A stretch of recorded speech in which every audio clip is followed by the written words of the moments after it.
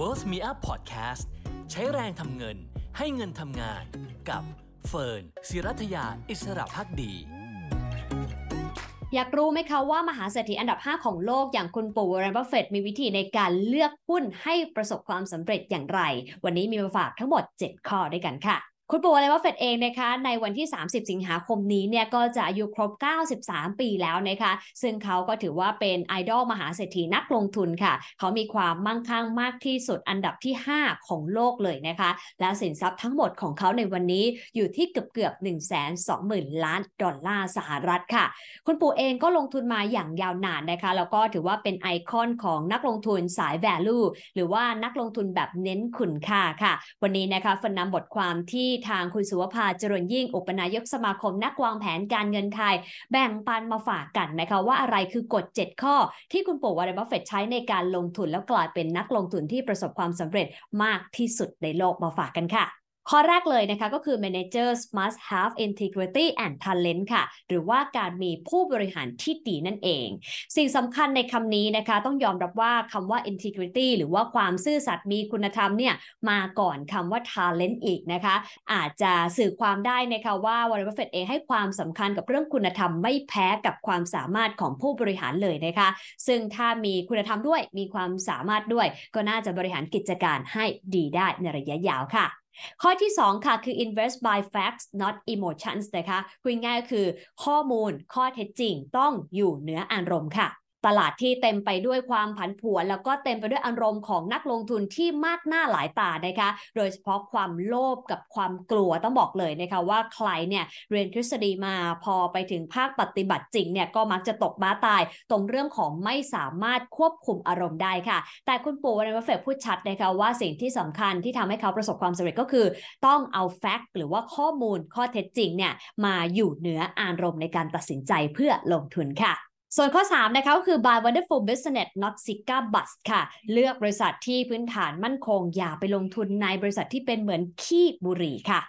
แม้ว่าเขาจะเป็นสาย value investor นะคะหรือว่าการลงทุนในแบบเน้นคุณค่าคือเน้นตัว valuation หรือว่าตัวราคาที่ต่ำกว่ามูลค่าที่แท้จริงนะคะแต่ว่า Warren Buffett พูดชัดค่ะว่าสิ่งที่สำคัญกว่าราคาก็คือพื้นฐานของบริษัทต้องเป็นกิจการที่มีความมั่นคงในระยะยาวนะคะอย่าไปสนใจบริษัทที่เปรียบเหมือนกับขี้บุหรี่อะค่ะพูดง่ายคืออยู่ในภาวะที่ยากลำบากแล้วก็ไม่น่าสนใจและอาจจะไม่มีอนาคตแม้บริษัทนั้นจะราคาถูกแค่ไหนแต่ก็ไม่ต้องไปสนใจไม่ต้องไปมองมันและอย่าเอาเงินไปลงทุนด้วยค่ะกฎข้อที่4ก็คือ only buy stock that you understand ลงทุนเฉพาะสิ่งที่คุณเข้าใจเท่านั้นนะคะเพราะว่าWarren Buffett เองก็เป็นคนหนึ่งค่ะที่เขาจะเลือกหุ้นจากตัวกิจการที่แท้จริงถ้าเขาเข้าใจเขาจะเข้าไปลงทุนดังนั้นถ้าอะไรที่เขารู้สึกว่าเขาไม่เข้าใจตามไม่ทันซึ่งก็มีหลายธุรกิจนะคะที่แม้จะไปได้ดีแล้วก็มีอนาคตเนี่ยแต่เขาบอกว่าถ้าเขาไม่เข้าใจเขาจะไม่ใส่เงินไปเด็ดขาดนะคะแม้ว่าจะเป็นกระแสหรือว่าเป็นเทรนด์มากน้อยแค่ไหนดังนั้นกลับมาถามตัวเราด้วยนะคะว่าเราทำตามกฎข้อนี้ด้วยหรือเปล่ากฎข้อที่5ค่ะคือ when you see a great opportunity take it คว้าโอกาสไว้เสมอเลยนะคะคุณผู้ชมเคยได้ยินคำนี้ไหมคะว่าโอกาสเหมือนไอศครีมไม่กินก็ละลายนะคะดังนั้นสิ่งสำคัญก็คือเราไม่ทราบหรอกค่ะว่าโอกาสเนี่ยจะมาถึงเราเมื่อไหร่แต่ในโลกของการลงทุนถ้าโอกาสมาแล้วนะคะต้องรีบตัดสินใจทันที take it ทันทีนะคะเพราะว่าโอกาสมาเร็วไปเร็วถ้าคุณพลาดก็อาจจะไม่เห็นโอกาสนั้นอีกก็ได้ค่ะกฎข้อที่6ก็คือ don't sell unless the business fundamental change นะคะหรือว่าอย่ารีบขายจนกว่าพื้นฐานของธุรกิจนั้นจะเปลี่ยนแปลงฟังแบบนี้คิดถึงมุมมองของนักลงทุนไทยเหมือนกันนะคะมีข้อมูลของตลาดหลักทรัพย์แห่งประเทศไทยค่ะที่ชี้ให้เห็นว่านักลงทุนไทยเนี่ยนะคะจะทนขาดทุนได้มากกว่าทนกำไรค่ะในตลาดหุ้นไทยอดีตที่ผ่านมาทราบหรือเปล่าว่านักลงทุนในตลาดหุ้นไทยนั้นขายขาดทุนเมื่อหุ้นของตัวเองปรับตัวลงไปประมาณ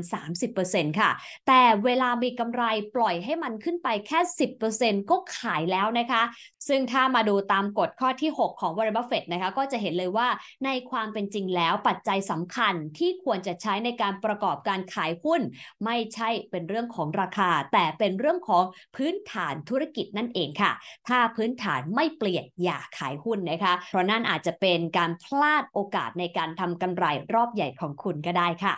และกฎข้อสุดท้ายนะคะ buy at a price below intrinsic value หรือการซื้อหุ้นในราคาที่เหมาะสมค่ะเมื่อตัดสินใจลงทุนในหุ้นลงทุนในกิจการแล้วนะคะก็ควรจะเลือกซื้อในราคาที่เหมาะสมนั่นแปลว่าราคาต่ำกว่ามูลค่าที่แท้จริงหรือว่าตัว intrinsic value นะคะคำถามก็คือแล้วมูลค่าที่แท้จริงหรือว่า intrinsic value คำนวณอย่างไรซึ่งในความเป็นจริงก็จะมีหลายวิธีในการใช้คำนวณนะคะแล้วก็หลักๆก็มักจะใช้การคาดการณ์ผลประกอบการในอนาคตคิดกลับมาเป็นราคาที่เหมาะสมนั่นเองนะคะดังนั้นใครจะลงทุนในหุ้นรายตัวนะคะการจะสามารถคิดคำนวณแล้วก็มอนิเตอร์ธุรกิจได้แบบนั้นก็ไม่ควรถือหุ้นในจำนวนที่มากจนเกินไปค่ะแต่ถ้าใครอาจจะไม่มีความเข้าใจ